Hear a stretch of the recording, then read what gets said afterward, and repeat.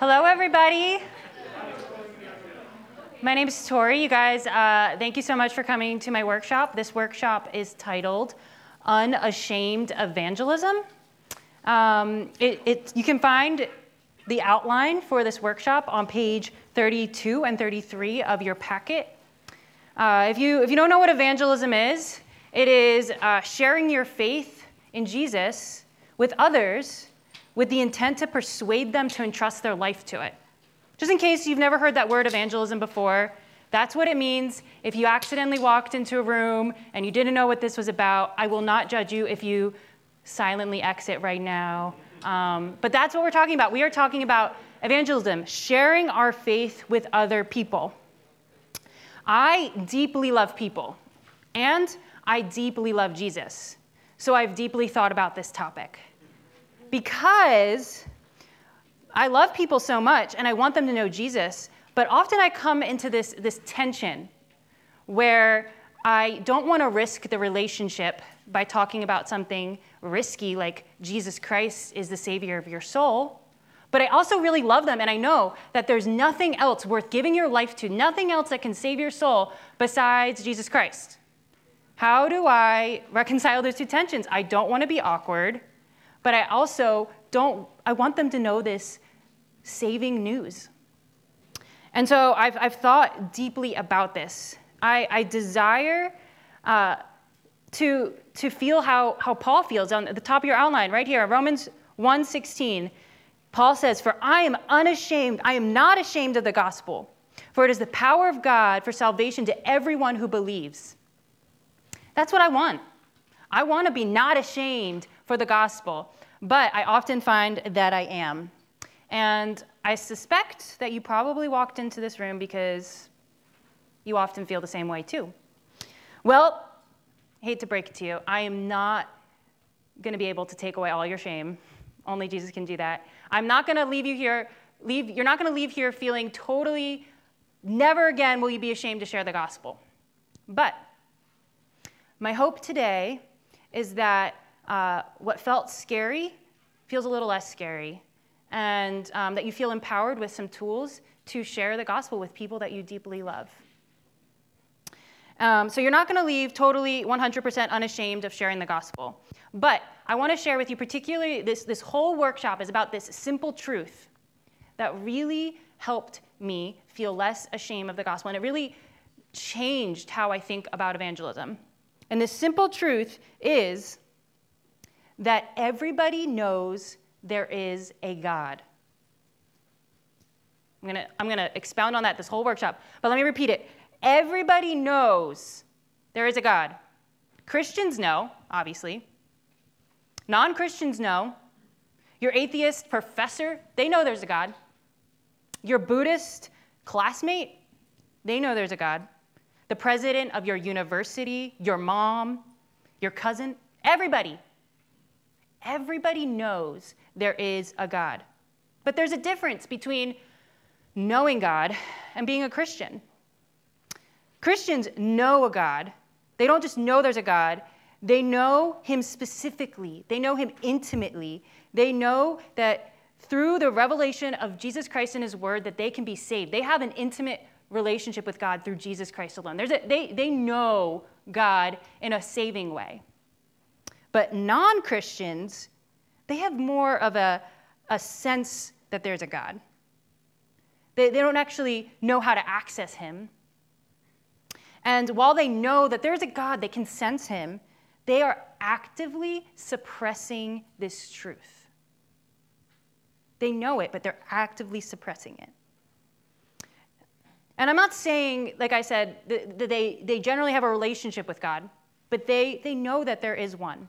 Let me explain to you what I mean here. And we'll go to our first point, the psychology of a non-Christian. Now, you might be a non-Christian in this room right now, and I am just going to read to you the psychology of a non-Christian that Paul, who wrote the book of Romans, what he said. These are not my words. I'm just delivering the mail. I didn't write it. So let's flip over our packets here, and you'll see on page 32 the scripture. I'm going to read it. This is what we're going to look into to see how everybody knows God, but they're suppressing the truth. Verse 16 in Romans chapter 1. For in it the righteousness of God is revealed from faith for faith, as it is written, the righteous shall live by faith. For the wrath of God is revealed from heaven against all ungodliness and unrighteousness of men, who by their unrighteousness suppress the truth. For what can be known about God is plain to them, because God has shown it to them. For his invisible attributes, namely his eternal power and divine nature, have been clearly perceived ever since the creation of the world, in the things that have been made, so they are without excuse. Did you see how it starts in verse 18 there? It says, the wrath of God is revealed against the unrighteousness of men. Why is the wrath of God revealed? It's because God has made himself clear, that he exists. What can be known about him is made clear. That's your first subpoint. It says that they know God.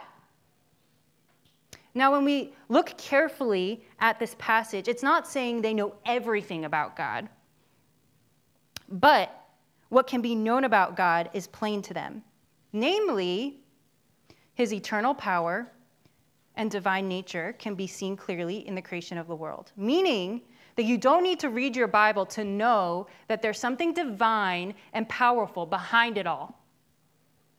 What can be known about God, his divine power, his eternal power, is plain.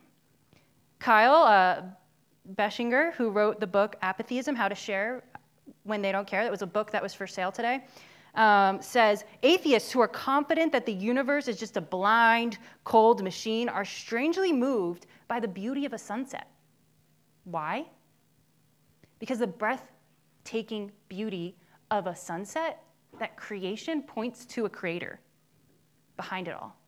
It's obvious. Something as beautiful of a sunset is created by something, right? Think about it like this.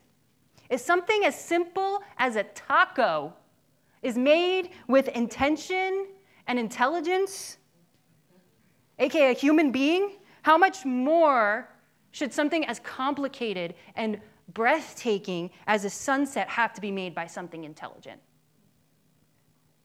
What can be known about God is plain, his divine attributes and his eternal power. I see it all the time with my own eyes. People who deny God yet have a sense that there's something bigger than themselves in the world.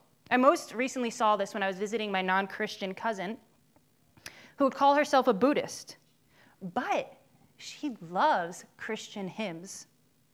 When I asked her why, she says that she experiences a spirituality and connection to God when she sings these hymns. There's something, she literally said, there's something that gives me peace about the idea of surrendering to a power greater than myself. Her favorite hymn is called There is a Fountain Full of Blood, which, if you know the lyrics of that, it says, for sinners who plunge beneath the blood, their sins are washed away. That's her favorite song. She calls herself a Buddhist. She knows that there's a God, right? You can see it. She senses it. Her heart longs for it in the lyrics and that melody of that song, but she suppresses the truth. Non-Christians know there is a God. But why? Why do they live like there isn't one? That should be our next question, right? Well, we already talked about this. They suppress the truth. That's what it says in Romans 1. By their unrighteousness and sinfulness, they are suppressing the truth. They ignore it. They do all that they can to avoid it and not acknowledge it. Understanding this truth, that they know God, but they're suppressing the truth, was a game changer for me when it came to evangelism. Non-Christians know there is a God, but they suppress it. Evangelism is no longer about forcing my non-Christian friends to believe something that I think is true. It's about inviting them to acknowledge a truth that they already have a sense is there. It's about inviting them to unsuppress the truth. Do you see what I'm saying? You're not forcing something in there. You're releasing something out. It's a pivotal shift in my evangelism. Imagine it this way. Think of a kitchen sink or, your hose in your back garden or your parents' back garden. So when the hose is turned off with the valve or the faucet, there's no water coming out, right? Does that mean that there's no water in the hose? No. It means that the valve is closed, but there's gallons of water just waiting to push through. And at the slightest turn of the valve, what comes out? Water starts trickling through. Once you open that valve, it comes rushing through. That's this picture to me of suppression. The water is being held back.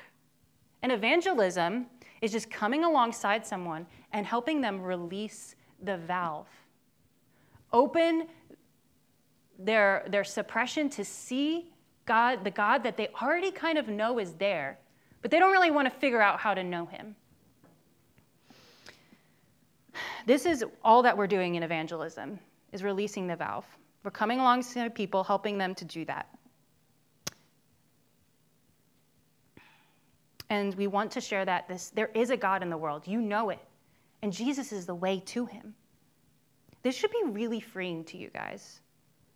This means that you don't need to have a rock-solid argument to win people to Jesus. Or you don't have to be an extrovert or super expert in the Bible. You're just helping someone to see what's already there. You simply have to help them to release the suppression. This should give you a great deal of confidence. You have a lot more in common when you're with your non-Christian neighbor than you realize. It even talks about it in the Old Testament, in Ecclesiastes 3, verse 11. It says, God has put eternity into a man's heart. There's a sense that in every man's heart that they want to know God, that they know that there's something beyond themselves. You're not implanting new information into their heads. You are releasing what's already there.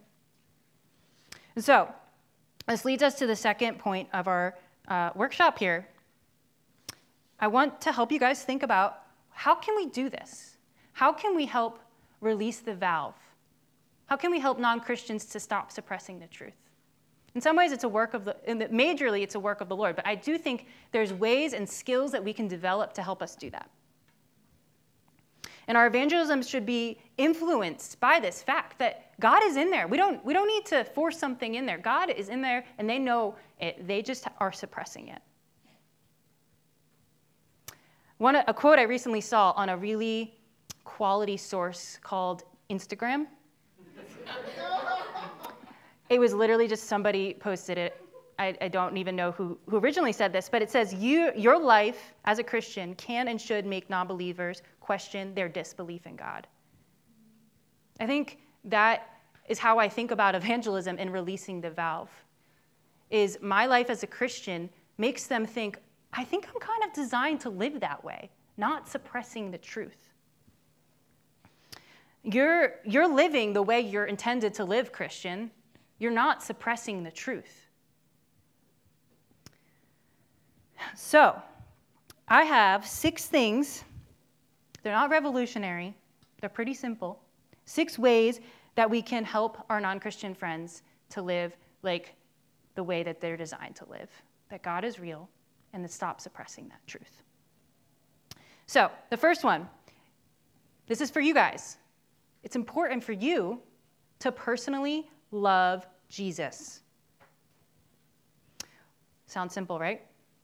When we genuinely love God, it affects people who are suppressing the truth. Just like I read before, your life can and should make non-believers question their disbelief in God. It affects people when you love God in front of people. But ask yourself, do you love Jesus?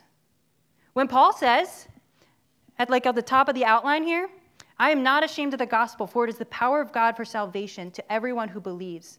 There's a deep confidence in there. He's not ashamed because he knows that the love of God is what propels him forward.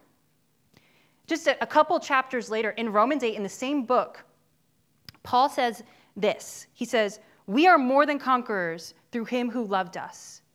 For I am sure that neither death nor life, nor angels, nor rulers, nor things present, nor things to come, no powers, nor heights, nor depths, nor anything in all creation will be able to separate us from the love of God in Christ Jesus our Lord. The same man said, I am not ashamed of that, because there's nothing that can separate me from that. His love of God is what propelled him forward to share about God with this world unashamed. Do you know the love of God? Do you marvel at the gospel? That the God of creation cares about you, a mere creature. And not just cares about you, but died for you so that you could have a relationship with him. That should regularly blow you away.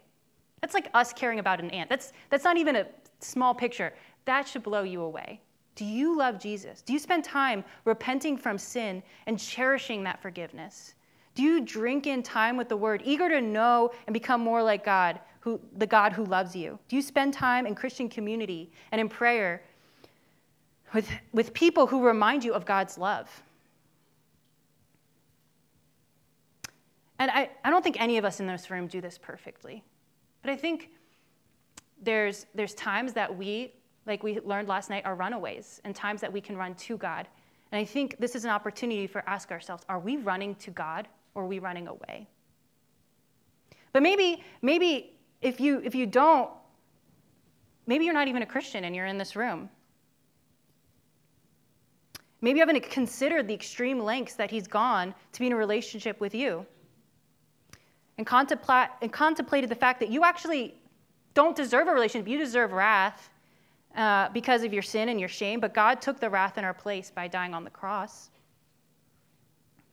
This is the greatest love the world has ever known. This is what we're sharing with people when we do evangelism. And the more we meditate on it, the more it should radiate out of us.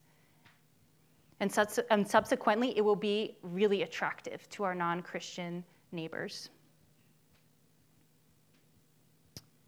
If you've not considered these things, maybe you're not a Christian. If you've not considered them ever, I invite you right now to trust in Jesus. Turn from your old way of living and turn to Jesus, who's died for your sin and your shame, and live for him. Embrace the way you were intended to live. Release the valve of suppression in your life and worship God. Maybe you say you love Jesus, but you're ashamed of the gospel, probably a lot of you here, myself included. Could be a good time for you to self-reflect and ask yourself, why are you ashamed of the gospel? Do you think about, maybe you don't think about your sin often. You don't think it's a big urgency to repent from it and spend time, or maybe you don't spend time, you repent from sin, but you don't spend time cherishing that you've been forgiven. But maybe you're like me, and you often become consumed by wanting the love of people rather than wanting the love of God. If that's you, I encourage you to check out my workshop from Fall Conference last year. It's literally called When You Care More What People Think Than What God Thinks. I would go into it now, but I did a whole workshop on it you can listen to. If you do love Jesus, talk about it. Talk about it with your Christian friends, with your non-Christian friends. Talk about what you're reading in the Bible, what excites you about God. This is one of the most basic but effective tools for releasing the valve, is your love for God in a world of people that are suppressing God. It stands out because it's living how they were created to live in front of them. I remember when my sister, who is not a Christian, came to visit me my freshman year of college. I was a freshman at Penn State, for all you Penn State people. And she's not a Christian. And she was with me the whole weekend. And we did nothing really that weekend besides carve pumpkins and do fall fun things. And she left that weekend saying, Tori, you have the nicest group of friends I've ever met. And I was like, really? Like, they're cool and all, but the nicest? And it blew me away. Like, I love my friends. They didn't feel any exceptionally greater than any other person in the world. But what she saw but she saw that we loved Jesus. She saw it not because we did a gospel, even we probably talked about the gospel. We probably were talking about Bible studies we're in because we were all in it together. But we didn't sit there and share the gospel with her. We just loved Jesus in front of her.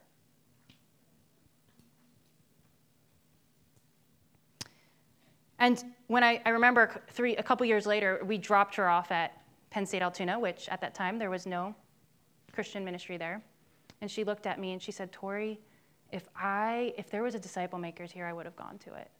My heart broke. And now there is, which is a huge answer to the prayer. Because she saw that community and it attracted her to Jesus. So, our personal love for Jesus is really important to releasing the valve. But along with that, we have to genuinely love non-Christians. This might be obvious, but I find that the longer I'm a Christian, the more I only have Christian friends and the less I have non-Christian friends. It's so easy. You're going to church, you're going to Bible studies. I don't really even need to interact with my neighbors or my coworkers or my classmates. Someone once told me this is what they call a holy huddle, and it's been really helpful. Sometimes I'm like, Tori, get out of the holy huddle. Just go start being friends with non-Christians. And don't forget the very mission God has called you to.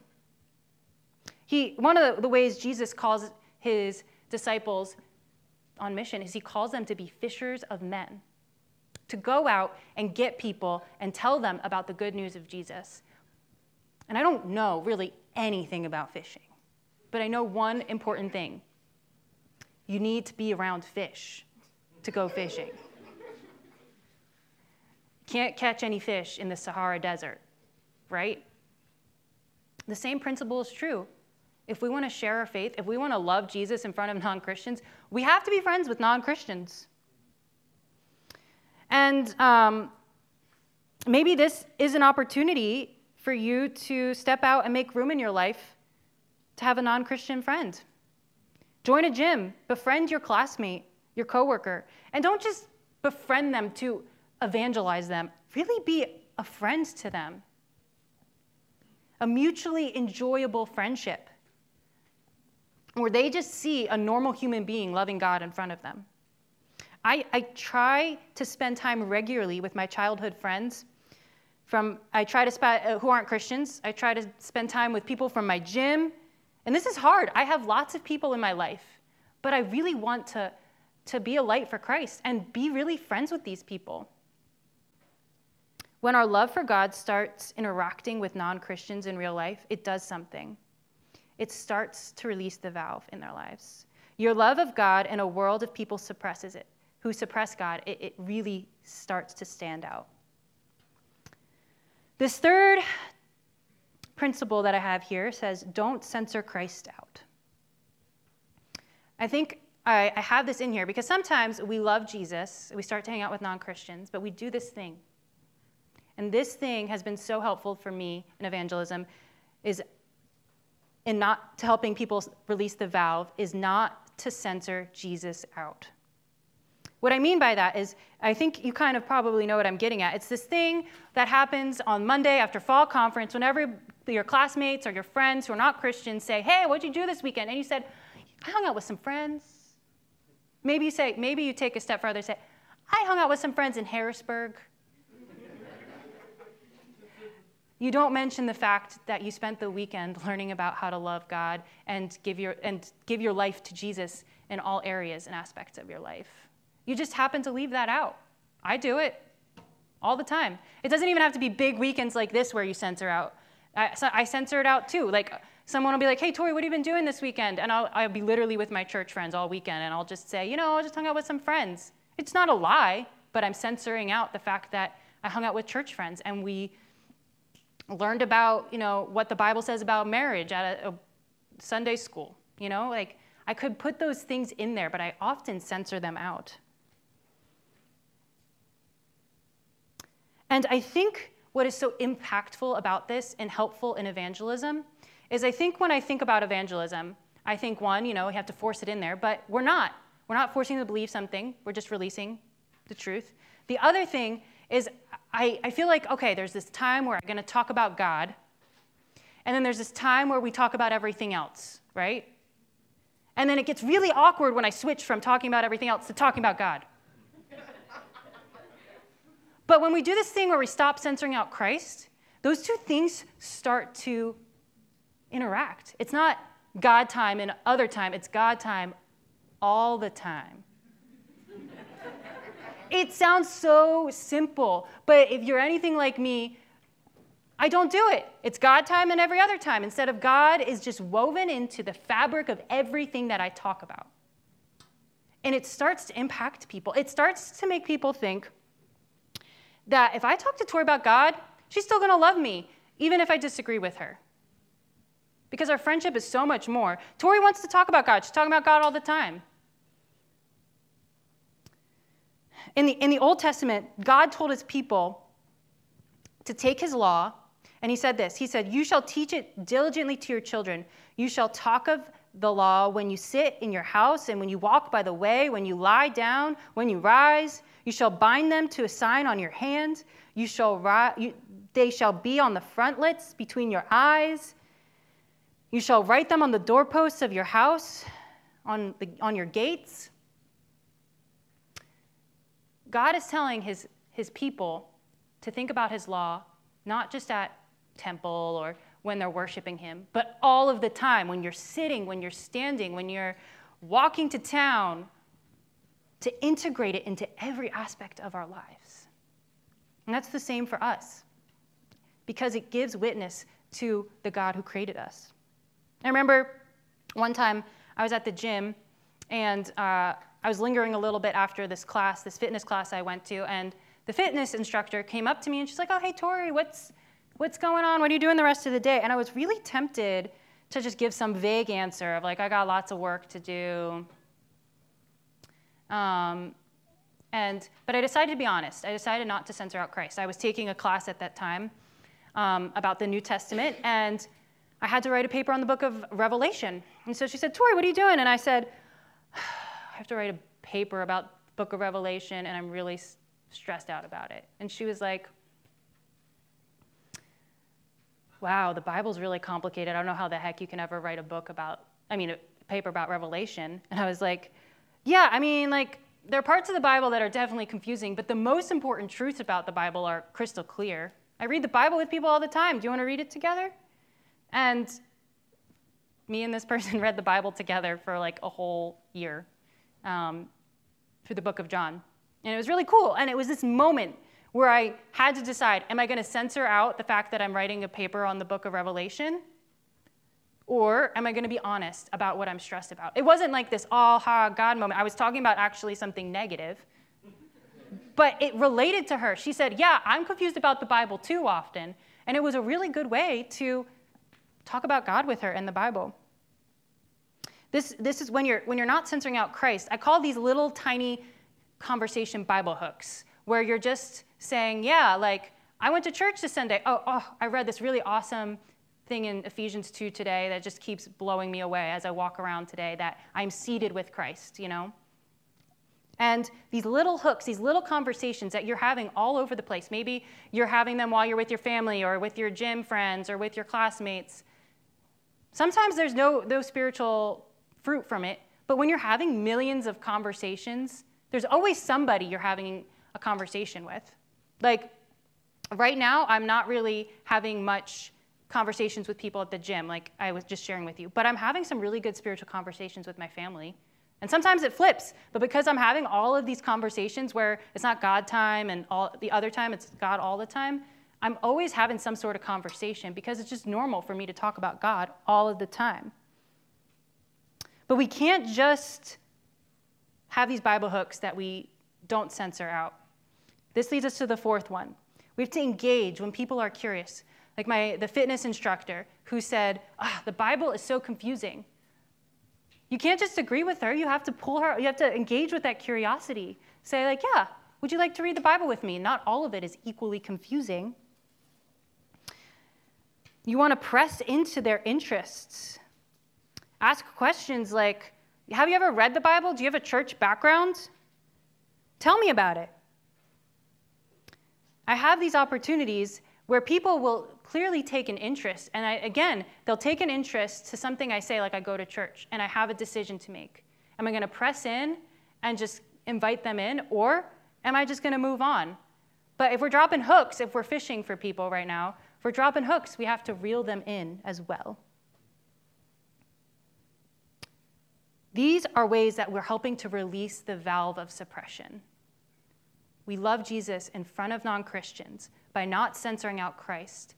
And when they have curiosity, we ask questions of their curiosity. Engage with it. The fifth one here is we invite them in and we love them past rejection. This is the part that I think is the scariest. This is the thing that we all feel the shame of the gospel. It's that moment when you invite them to church, or you invite them to read the Bible with you, or you ask them to trust Jesus as their Lord and Savior. You're taking a risk and putting something out there, and what you wait. Because what if they say no? It's scary. And I'll tell you honestly, I'm sharing you a lot of these stories of evangelism that I have seen in my life, but I feel like more often than not, I'm rejected than I have successful stories. There's lots of no's to the yeses. And it even says in the scriptures, in 2 Corinthians 2, it says, "For we are the aroma of Christ to God among those who are being saved, and to those who are perishing, we are the fragrance of death." And that's just the truth. Some people will say, "Yes, I want to know more." And other people will say, "Get away from me, you smell like death." They might not say that you smell like death. But that's what the Bible is saying, that some people will be drawn in and some people will be repelled. And that's just the reality, and it's scary. And because they're suppressing the truth. A lot of non-Christians, they have all of this bravado, a lot of this fight, because they're trying to suppress something. They're trying desperately to avoid a truth and ignore it. Somebody once told me, like, nobody ever gets mad when a child believes in Santa Claus. Like, I'm not going to get angry and get into a theological debate about Santa Claus. But people get angry about Christians because they're suppressing a truth that they don't want to acknowledge. But we can be patient because we have a confidence that we're not putting something in there, right? We're not forcing them to believe something that I just believe. We can be patient and be confident that God is at work. And we're sharing something that's already written on their hearts. And we are just agents of releasing that suppression. Especially if this is someone whom you've had a long-term relationship with or friendship with. We can have confidence that God is at work and that they know God. They're just blind to the suppression of their truth. And because of this, we can be patient in the midst of rejection, and we can keep loving them past this rejection. We can be their friends beyond just when they say no to church. And you know what? We can invite them to church again. Because we're not implanting a new idea. We're simply drawing them to the light from the darkness that they are suppressing the truth. This is countercultural. When you love somebody past rejection, that's not normal in our world. It starts to change friendships. And it starts to build trust. When they know that you're a person that will love them, even if you disagree with them. And you even continue to talk about God in front of them. And I feel like the more normal we act about spiritual things, the more normal it will be for people to talk to you about God. They won't feel awkward if you aren't awkward about it. And they'll start to bring their real questions of, well, how can there be a God if they're suffering? If they know that you won't leave them just because they said no to church. They're not comfortable at this time. People can really tell when we're uncomfortable with a topic. When we are comfortable, it will make other people comfortable. And if we respond normally and say, no worries, it's okay, I get it. Church is hard for some people, maybe another time. people start to tell you what they're really thinking. And this starts to release the valve, because when people know that you're not going anywhere, and our faith isn't going to change despite their disbelief, it makes people feel safe to actually deal with the real reasons why they're suppressing the truth. And we can be a resource. This is huge. This is a huge thing for releasing the valve. The last thing is, I feel like, one of the most important things. It's praying. Because evangelism is impossible. We have no power to raise people from spiritual death to spiritual life. We need God to work. But even if we can't, God can. God can do the impossible. He can help the blind see. And we don't just pray to pray, but we pray because we desperately need God to work in these people's lives. And pray for yourself too. Pray the Lord would give you the boldness to live unashamed of the gospel and to help the non-believers in your life to turn to God. I want to conclude here with a story that I think just really pictures this. There's a woman at my church, her name's Becca, and she regularly, with her husband, goes to this small workout group. So maybe like 8 people there. And because it's so small of a group, they became really good friends with this group of people. And they went for years and would come to invite them to birthday parties, would invite them to church. They would usually say no, but they'd keep inviting them. They would go on canoe trips and invite them, and they said yes to the canoe trip. The fitness instructor and her husband started coming on the canoe trips. And then Becca invited the fitness instructor and her husband to a canoe trip with the church. So they said, yeah, we loved canoeing with just you, so they came on the canoe trip with the church, and they loved the people from church. So much so they thought, Becca, Steve, you guys have friends like in a community that's there for you. Like, can we come to church with you sometime? Like, they've been inviting them for years, and they kept loving them past rejection. And I'm sure there's times Becca and Steve, they censored out Christ, but it was very clear that they loved God and they lived like they loved God in front of them. So the fitness instructor and her husband, they start coming to church. The fitness instructor actually started coming to Becca's Bible study, which I'm a part of, and so I got to know her personally. And so not only was this fitness instructor being reached out to by Becca and Steve, now our whole Bible study and the church were starting to reach out to them. Couple weeks, couple months, they all go by, and they keep coming every Sunday. I kid you not. 3 weeks ago, they get baptized as believers.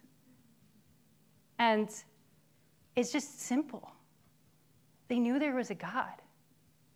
They were just suppressing the truth. And Becca and Steve, if you were to meet them, they're great godly people, but they're not anything special. They just wanted to work out. You know? And they just talked about church. They talked about their church friends. They talked about the Bible. Sometimes they didn't. Sometimes they chickened out. They invited them. Even when they rejected them, they kept inviting them. And slowly, water started trickling out and started rushing through. And then eventually, they got to hear how they can be connected to that God they knew was there. Friends, sharing the gospel can be hard and scary. But in many ways, it doesn't have to be as scary as we make it out to be. We have much more in common with our non-Christian friends than we even realize. There's a knowledge of God in their DNA. And we just are simply called to love God in front of them, to not censor God out, and invite them to trust the God that's already written on their hearts. And so, as you love God in front of your non-Christian friends, they will start to question their disbelief in God. And my hope and prayer is that this simple truth that everybody knows God will start to empower you to have confidence in sharing the gospel. And that you too can say what Paul says right here, Romans 1:16, that I'm not ashamed of the gospel, for it's the power of God for salvation to everybody who believes. So, for the remainder of our time here, which is about a solid 5 minutes, you have some small group questions. I would love for you to turn to people next to you and just maybe pick one or two of these. The questions are simple of how does your love of God radiate to the world around you? Why is it easy for Christians only to hang out with other Christians? How can you genuinely love and befriend non-Christians? When are you tempted to censor out Christ?